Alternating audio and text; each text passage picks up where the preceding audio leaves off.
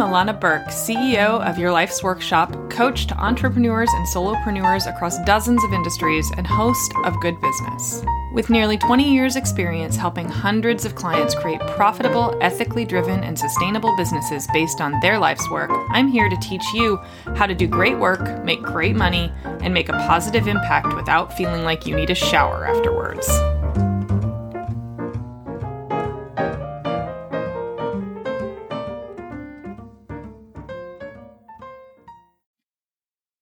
And welcome back to our ongoing series on leadership. Today we're talking about a topic that is pretty core and pretty essential to becoming a leader in this world. It's about making peace with power and with wanting power. It sounds like a simple thing, right? Like power, it's a concept. We all kind of understand it, but are you actually comfortable with the acquisition of it and what to do when you have it? Are you comfortable with those as a concept? And what I mean by that is, in order to make a real impact, accepting the need for power is a huge deal. So first, I want to ask you a few questions. I'm going to have you think about your relationship with power as it is now, and whether or not your resistance to wanting to have it is getting in your way or not. I don't presume to know every single listener and know what you're thinking when I talk and what your experience is. So, of course, for some of you, this is going to be a concept that's perfectly simple. And for others of you, it might be something you've never contemplated at all.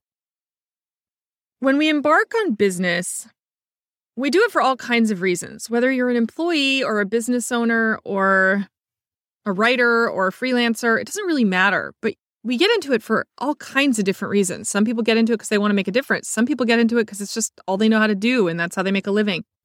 Some people get into it because it sounds fun, right? Like whatever it is that you do, everybody has their different reasons.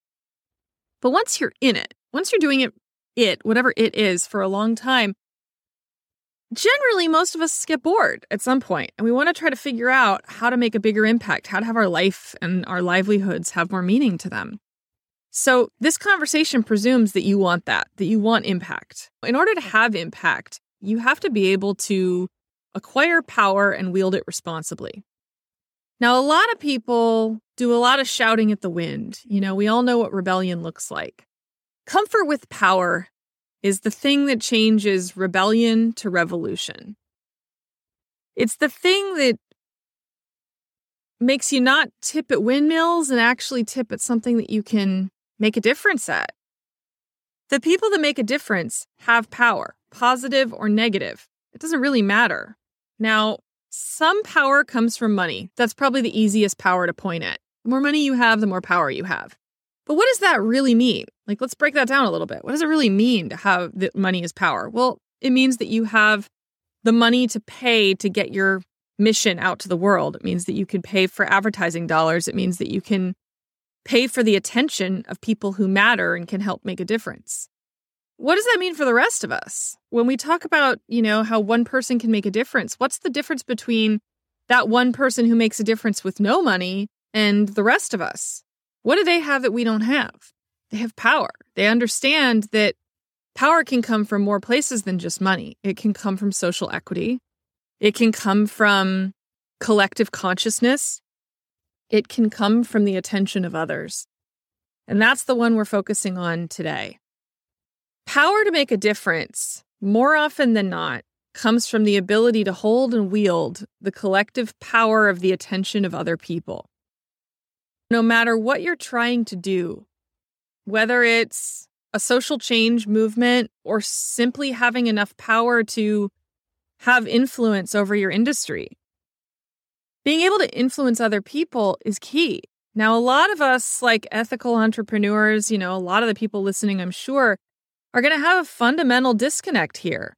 It's the thing that stops good-hearted people from making a difference in this world is that we feel kind of dirty wanting power, right? The concept of it, power hungry, money hungry. These are concepts in our culture that are really well trod, And the people who have power, we often look at with a tremendous amount of disdain and frustration because of how they wield it and what they do to others with it. So the idea of wanting to have something that other people have so that we can play at the same table feels kind of gross. for a lot of people. It feels like, why on earth would I chase something that's what they have? Well, that's the very reason why you should want it. Getting comfortable with that idea is everything.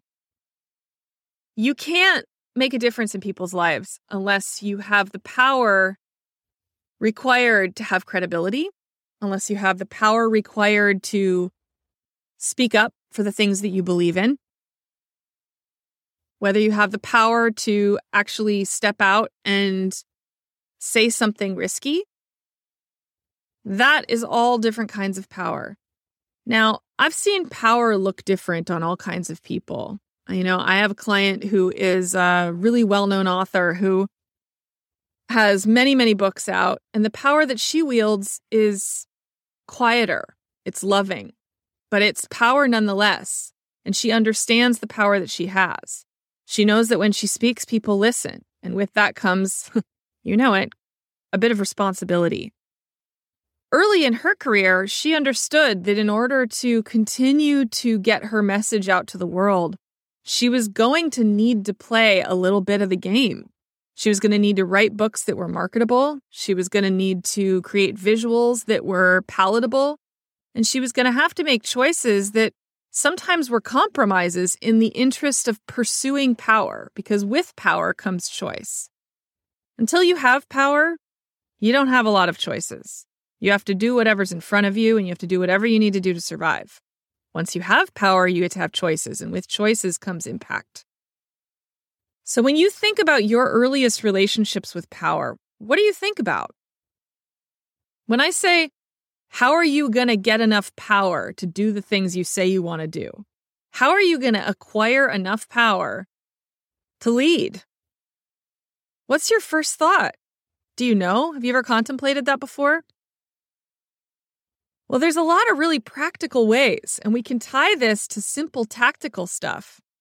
Putting out a podcast is an attempt at acquiring more power for me. I'm doing it right now as you listen and I speak. I am working to acquire little bits of equity-based power. The more you like what I have to say, the more power I gain. It's just inputs and outputs, because the more willing you are to listen when I speak again. The more you like what I'm saying in this sentence, the more likely you are to listen to the next one. It's that subtle. It doesn't have to be all of a sudden I have $1 million in my bank account. It's the simple act of getting people to hang on your every word. Really, it's really that simple. Because if I do a good job at what I'm doing right now, you'll listen to the next episode. That's power. I now have the power to ask that of you. Power is not a negative. It can be wielded as one. But just like you've heard me say 1,000,000 times, it's just a tool, like any other. Just like a hammer. A hammer can be used to harm, or a hammer can be used to build. Choose which one you're going to do. Comfort with power also comes with that responsibility piece. Like, for example, I'm a very good salesperson. Back in my retail days, I could sell anything to anybody. Story I've told many, many times before. I worked in a makeup and body care store when I was 23. I was a store manager, and I hated selling. I hated being on the floor. I had 40 girls under the age of 23 that worked for me in a store that didn't have a bathroom. It was a time. One day, this woman came in that was a sales rep for another skincare company. She was literally there to sell me hand cream. And I said to my staff, if I can sell that woman our most expensive hand cream, will you guys listen to everything I tell you to do about selling? And they all laughed. They're like, no way is she going to buy the hand cream. She's here to sell you hand cream. Half hour later, she walked out with 3 tubs of hand cream, $80 a pop. I can literally sell ice to Eskimos. That comes with a dark side, because I can do a lot of harm with that much ability to manipulate. Because that's what it is, right? I did a trick to get this woman to buy hand cream. I gave her a hand massage. Now, she'd spent 2 hours driving in an air-conditioned car with her hands sitting in front of vents. I knew all of that. I thought about all of that. I gave her a hand massage with our fancy hand cream on one hand and not the other, and then told her to compare the two. Well, shocking, one hand looked 20 years younger. So she wanted all the hand cream. It wasn't the hand cream. When you massage somebody's hand, they increase circulation and blood flow. You put any cream. I could have rubbed Vaseline all over her hand and it would have looked 20 years younger.